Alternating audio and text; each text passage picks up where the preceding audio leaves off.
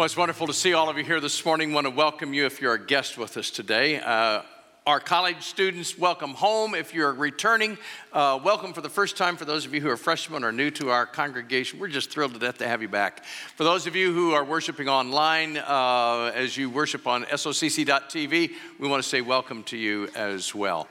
Before we get into our new series, let me just make a mention of something we're dealing with, and that is so far so good on the lights. This past week, we're replacing the roof on this building, as you know, and one of those freak kind of connections where the roof was off and a thunderstorm comes up and water gets into the building right over all of the electrical equipment that controls the lights in this room, which at first we didn't think we were going to have any lights in here for today. And so they're working right now, but they've been off and on all morning. So if they go out a little bit, it's not because they're being delinquent in our booth upstairs. It's because we're dealing with lights that are hanging on by a thread. All right, so far so good. Just pray that we'll get through the rest of the morning, all right? We're in this new series, BYOG, Bring Your Own God, which is a look at the many typical but often inadequate human understandings of Almighty God.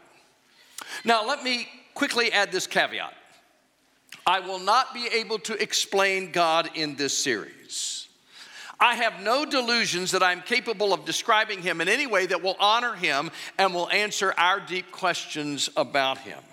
After all, through the prophet Isaiah, God made that impossibility quite clear.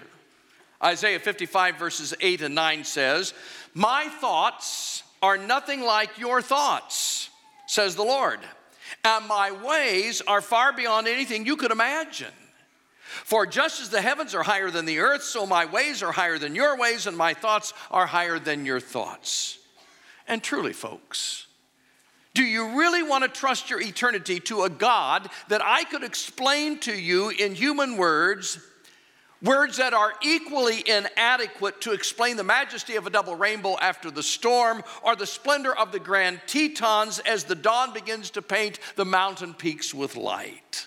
Some things just cannot be captured in human words.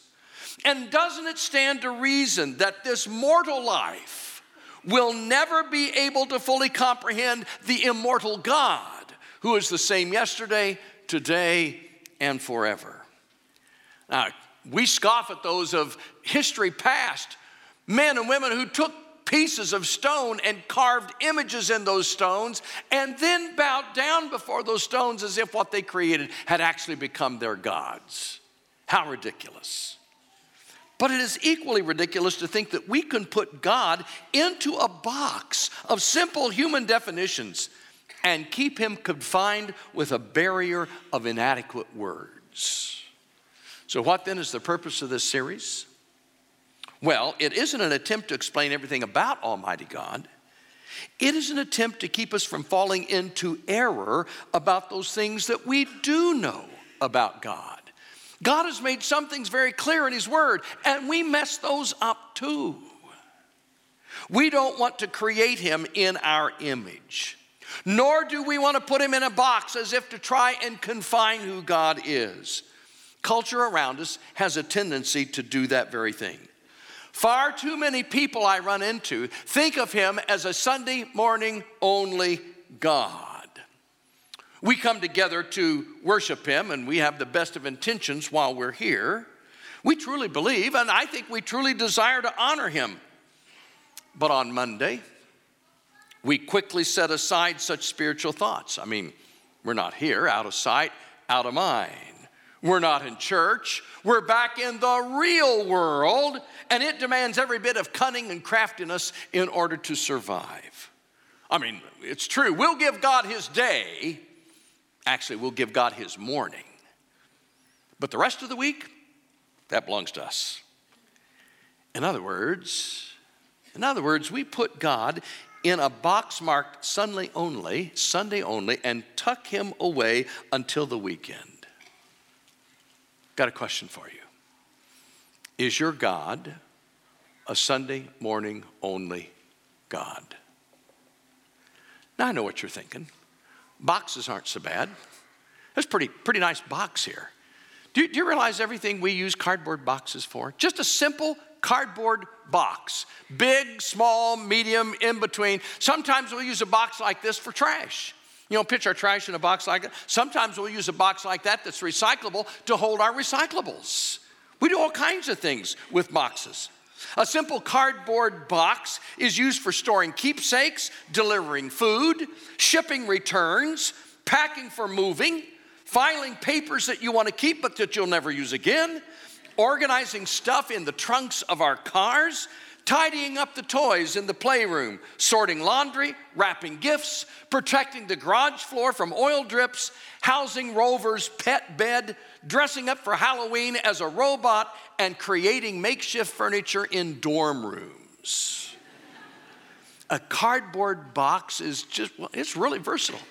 And it's awesome for make-believe. As a kid, sometimes Dad would bring home a big box. I had the best time in those boxes. I'd cut doors in them and windows in them. They became forts, and they became airplanes, and they became trucks. It was all the same box. It just depended on what make-believe scenario you wanted. You give a kid a big box, and what they will do with it is magical. There's just one thing we can never do with a box, and that's put God in it, as if that were even possible. Now, what do I mean when I talk about putting God in a box? I'm talking about the way we compartmentalize God in our minds and our hearts. Because if we were honest with ourselves, deep down inside, most of the time, we really don't want him to have free reign in every area of our lives. We want him relegated to the smaller religious sector of our brain and heart. We really don't want him to be Lord of our lives, just available when we need him to intervene. And you say, I would never treat God that way. Really? There were sure plenty of people in the Bible that tried to do that with God. And I suspect that if we were honest with ourselves, we might be able to relate to some of their motivations. So let's take a look for just a couple minutes this morning at a couple boxes that we tend to put God in as if it were possible, that help make God a Sunday morning only God. The first box is the box of limited influence. Box of limited influence. The word manipulate means to control or influence a person or situation cleverly, unfairly, or sometimes even unscrupulously. Now again, we cannot control God, but that doesn't really keep us from trying. You see, we would prefer to manipulate God as opposed to having God influence us. Thus, the Sunday morning only God. Our attempt to limit his control or influence in our lives. And we find this often in Scripture. As a matter of fact, there's a story in the book of Numbers, chapter 22. That's an interesting one to me. When the Israelites swelled into the plains of Moab on their way to the promised land, the Moabite king sent word to the prophet Balaam to have him place a curse on the Hebrew people. He was afraid of what they might do. But Balaam knew what God wanted. Balaam knew that the Hebrew people were God's people, and he refused the king. But the king continued to offer more and more and more wealth to Balaam if he would just place a curse on God's people. Balaam knew what God wanted. Balaam knew he shouldn't be tempted by the king's offer, but he just couldn't help it. But maybe you see, maybe he could convince God otherwise. I mean, after all, I think to Balaam, he was a Sunday morning only God. And God wouldn't realize what was going on during the rest of the week. So Balaam set out to talk to the king. I mean, what harm would there be if he went to the king and actually talked to him a little bit, and maybe along the way he could change God's mind? God, however, was angry, and God sent the angel of the Lord to intervene. And when the angel stood in the road that Balaam was traveling on his donkey with a sword drawn, his eyes were so clouded with his worldly vision that he could not see the angel in front of him, but the donkey could. And as they got close, the donkey skittered off the road into the field, and Balaam didn't know why, but Balaam beat the donkey until he got him back up on the road, and they went on their way. The angel appeared a second time, this time in a narrow confine, and the donkey trying to get around the angel crushed Balaam's ankle up against a stone wall. And again, Balaam beats the donkey into submission. A third time in a very narrow canyon where there was no space to get around, the angel of the Lord stood in front of him, sword drawn. The donkey can see him. Balaam can't. And this time the donkey does the only thing that he can do, and that is he just lays down under Balaam and stops. And he beats the donkey again. And then God stepped in with one of the more unique miracles of Bible history. Numbers 22, verse 28 reads like this. Then the Lord gave the donkey the ability to speak. Well, what have I done that deserves your beating me 3 times? It asked Balaam. Well, you've made me look like a fool, Balaam shouted. If I had a sword with me, I'd just kill you. But I'm the same donkey you have ridden all your life, the donkey answered. Have I ever done anything like this before? No, Balaam admitted. Now, I never cease to be amazed when I read this story. I have no problem believing that God could give voice to the donkey. God can do anything. But it's the fact that Balaam responds to the donkey as if this was an everyday occurrence that you talk to your donkey. I mean, come on. There are 3 small donkeys on the horse farm just east of here. I pass them in the pasture every morning on my way to the office and every time I'm going home.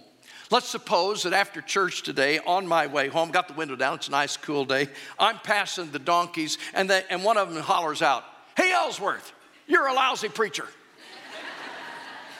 Now, do you think I'm really going to respond, "Oh yeah? Meet me at the fence and tell me that to my face, Jack"? If you think for a minute that I'm going to do something like that, you're crazy. What I'm going to do is I'm going to be absolutely dumbfounded because I know that something is happening here that is just beyond the pale of human understanding. With the first word out of the donkey's mouth, Balaam should have been on the ground in front of the Lord saying, "Lord, what have I done? If my donkey is talking, I know that's only by your power and by your strength." But Balaam misses the whole point. It's because Balaam is serving a Sunday morning only God. And he doesn't think that God is watching or involved any other day of the week. You see, only the God of eternity could be involved in such a moment. And even when the donkey spoke, Balaam remained clueless. Here's what I've learned in life, folks. If you're not expecting God to show up at any other time other than Sunday, you're going to miss out on a lot of help and you're going to miss out on a lot of blessings. People never expect a Sunday morning only God to show up at any other time of life. And that's a sad way to live. Now look at the next verse in the story. Then the Lord opened Balaam's eyes, and he saw the angel of the Lord standing in the roadway with a drawn sword in his hand. Balaam bowed his head and fell face down on the ground before him. "Why did you beat your donkey those 3 times? The angel of the Lord demanded. "Look, I have come to block your way because you are stubbornly resisting me. 3 times the donkey saw me and shied away. Otherwise, I would have killed you and spared the donkey." We would do well to remember our God is a 24/7 God. That when you're walking with him every day, he will be with you every step of the way. He doesn't want limited influence in our lives. He wants full access to every area of our lives. And by the way, I think this story of Balaam and his donkey is also here to keep preachers humble. When I get to thinking my preaching is pretty good, I just remember that God speaks through donkeys. Not just in Numbers, but throughout history. The New Testament is not immune to such attitudes as Balaam. Meet Mr. and Mrs. Ananias and Sapphira. They had a Sunday morning only God as well. And they schemed during the week of how they would, make themselves look better than they really are. You see, back in the early days of the ancient church, when it was under persecution, people were selling extra things that they had, giving the money to the church so it could be distributed to the people who were without jobs and struggling as Christians. And so Ananias and Sapphira had a piece of ground, and they decided they were going to sell it. So they sold it for this price, but they only gave a portion of the money to the church. But they told God and the church this was the whole price that they got for the land. Now, it wasn't the fact that they kept part of the money. I mean, it was their land. It was their money to do with as they pleased. The fact was they were giving part of it to the church. That's a pretty good deal. But that's not what they were after.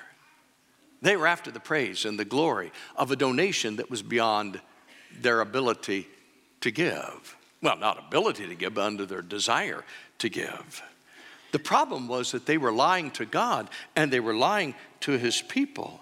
But after all, we've got a Sunday morning only God. God isn't concerned about what we're doing during the rest of the week, but that isn't God. You remember the story probably in Acts chapter 5. God knew about what was going on. God showed up big time on the Lord's Day, and when they presented their partial gift to the church, Ananias and Sapphira never got to spend that extra money because God attended their funerals that day. Their motive was deception. They wanted their money, and they wanted credit for being bigger donors than they really were. It was all about them. That's the problem with having a Sunday morning only God. I can compartmentalize my spiritual life away from my moral and ethical life. The two don't have to intersect at all. I can justify dishonesty and make it all about me and not about God. But that's a problem. You see, a faith that does not impact my moral and ethical life is not a genuine faith. How will the world around us know that Jesus is capable of changing lives if they don't see changed lives in the people of Jesus? When we justify questionable business practices by suggesting that, well, everybody cheats a little bit, or when we interact in our social circles with the similar excitement over smutty gossip, or when we ignore the needs of our neighbors while talking a big talk about helping the needy, then we are guilty of serving a Sunday morning only God. Oh, people, if we put our faith in the box of limited influence, we cannot be surprised if our life enjoys limited blessings. He's not a Sunday morning God, and he wants to have influence in our lives. Here's the second box, the box of rules. When God is viewed as merely a Sunday morning only God, we tend to put him in a box of rules and regulations. That he's a God of do's and don'ts. If we end up with more positive do's at the end of the day and few failed don'ts, then we're in good standing and God loves us. But if we end up with not so many good do's and a lot of failed don'ts, then God is angry with us. That's the God of the Pharisees in the New Testament. The Pharisees who were always at odds with Jesus because they were all about spiritual regulations and restrictions. Jesus, on the other hand, was all about spiritual relationships. The Pharisees knew God's commandments well. They just didn't understand God's compassion well. The Pharisees loved their legalism when the only thing they should have ever been legalistic about was loving God and loving others. Now, don't misunderstand me here. God's commands are vital. They are important. They must not be compromised. We cannot throw away the rule book and pretend that truth doesn't matter. And when we understand that God's rules are for our benefit, not for our restriction, it changes our whole attitude. The Apostle John writes to the ancient church in 1 John chapter 5. He says, "This is how we know that we love the children of God, by loving God and carrying out his commands. This is love for God, to obey his commands." And I love this next line. "And his commands are not burdensome. They're for our benefit. For everyone born of God overcomes the world, and this is the victory that has overcome on the world, even our faith." You see, our obedience is to be an expression of love for him. But our obedience doesn't earn our salvation. It is merely an expression of our gratitude for the fact that God has brought us salvation. And the true believer really wants to please God. You see, pleasing a Sunday morning only God, that's no big deal. But pleasing the Heavenly Father who loves us more than life itself, that's a big deal. Jesus told a beautiful parable. It probably is at the top of everybody's list of favorite parables. And it's a portion of that parable that applies to us so readily this morning. Luke is the only one that records this parable, and it comes as the last of a trilogy of lost things: the lost sheep, the lost coin, and the lost son. We call it the parable of the prodigal son. It's the story of a restless young man who begs his portion of the inheritance, then leaves the farm and squanders it all on a meaningless life. And when the money ran out, he took the only job available to him, feeding pigs for a Gentile farmer. Now, at that point in the story, every Jewish mother in the audience would have swooned at such squalor. To envision her son feeding pigs on a Gentile farm, it couldn't be. The prodigal finds himself at the very bottom of the barrel and slinks home, determined to apologize and ask if he could simply be treated as a farm hand. But what he finds when he returns is a father who's been watching for him to come home every day, who runs to meet him while he's still a ways off, who puts a family robe on his filthy body, who fits his manure-encrusted feet with clean sandals, who places a ring of honor on a finger that has touched hogs, and who plants a kiss on salty, sweaty cheeks. And on top of all of that, the prodigal gets a party the likes of which have never been seen in that country. We love that story because we want to believe that's our story, that the Father has been waiting for us to come home and runs to greet us, and there's a party in heaven. As a matter of fact, that's what the Bible tells us happens when we come home to Him. There is a party in heaven. But it's the second part of the parable that really applies to us this morning. This is where our focus needs to be. You see, not all were happy about the way the prodigal story ended. The older brother who'd been working out in the back 40 all day, working hard, comes home at the end of the workday and is caught off guard to find a celebration at the farmhouse. In his confusion, he asks one of the servants what in the world was going on. And hearing that his good-for-nothing brother had returned and that dad had thrown such an extravagant party, he was incredulous. He even refused to enter the house. And the kindly father, leaving the gathering, goes outside, pleads with his older brother to join the celebration. But the normally mild-mannered, obedient, desperate to please firstborn exploded in anger. Luke chapter 15, verse 29. Look, he says, all these years I've been slaving for you and never disobeyed your orders. Yet you never gave me even a young goat that I could celebrate with my friends. But when this son of yours, couldn't even say my brother, when this son of yours who has squandered your property with prostitutes comes home, why, you killed the fatted calf for him. Now this line in the parable probably brought a few amens from the crowd. Finally, there is a voice of reason in the story. Somebody understands this is a price to be paid. Somebody understands that justice has to be done. What this story needs is some good discipline. Here's the truth. Here's the truth. The elder brother knew a Sunday morning only God. For him, it was all about the rules he had kept and the rules his brother had broken. He seems oblivious to the father's grief over those long months of waiting for the younger son to return.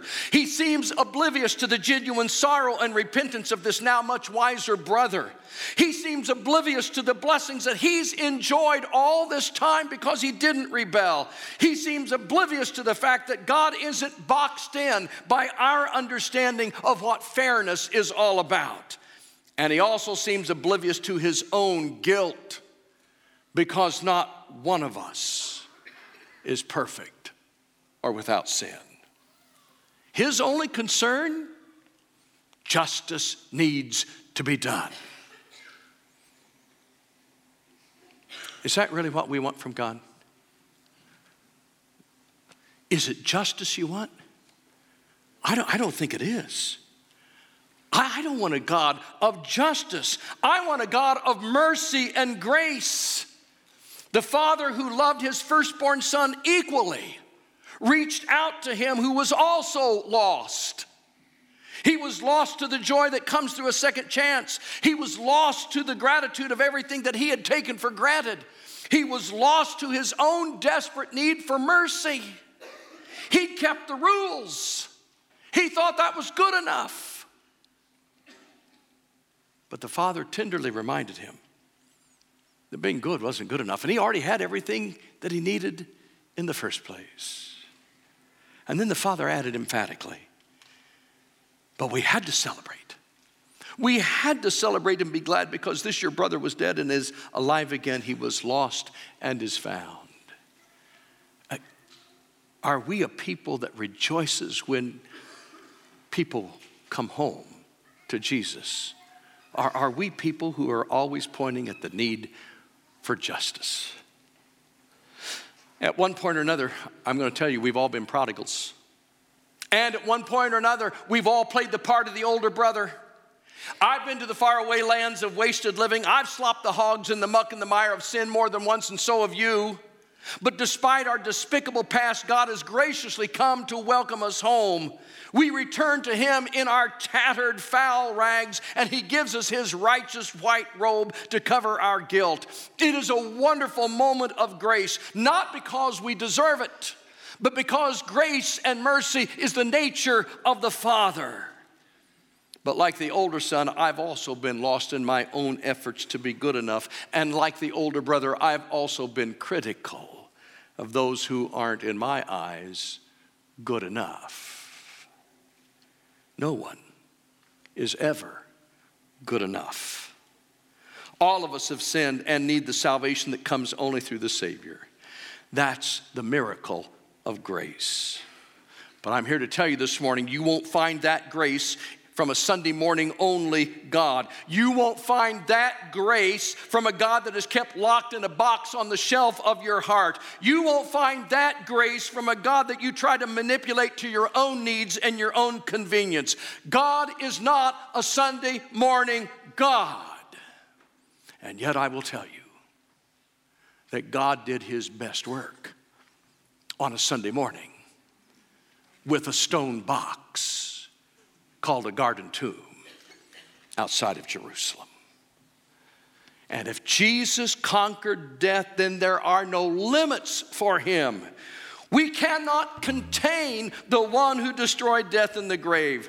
He's looking for influence in our lives every day, not just on the first day of the week.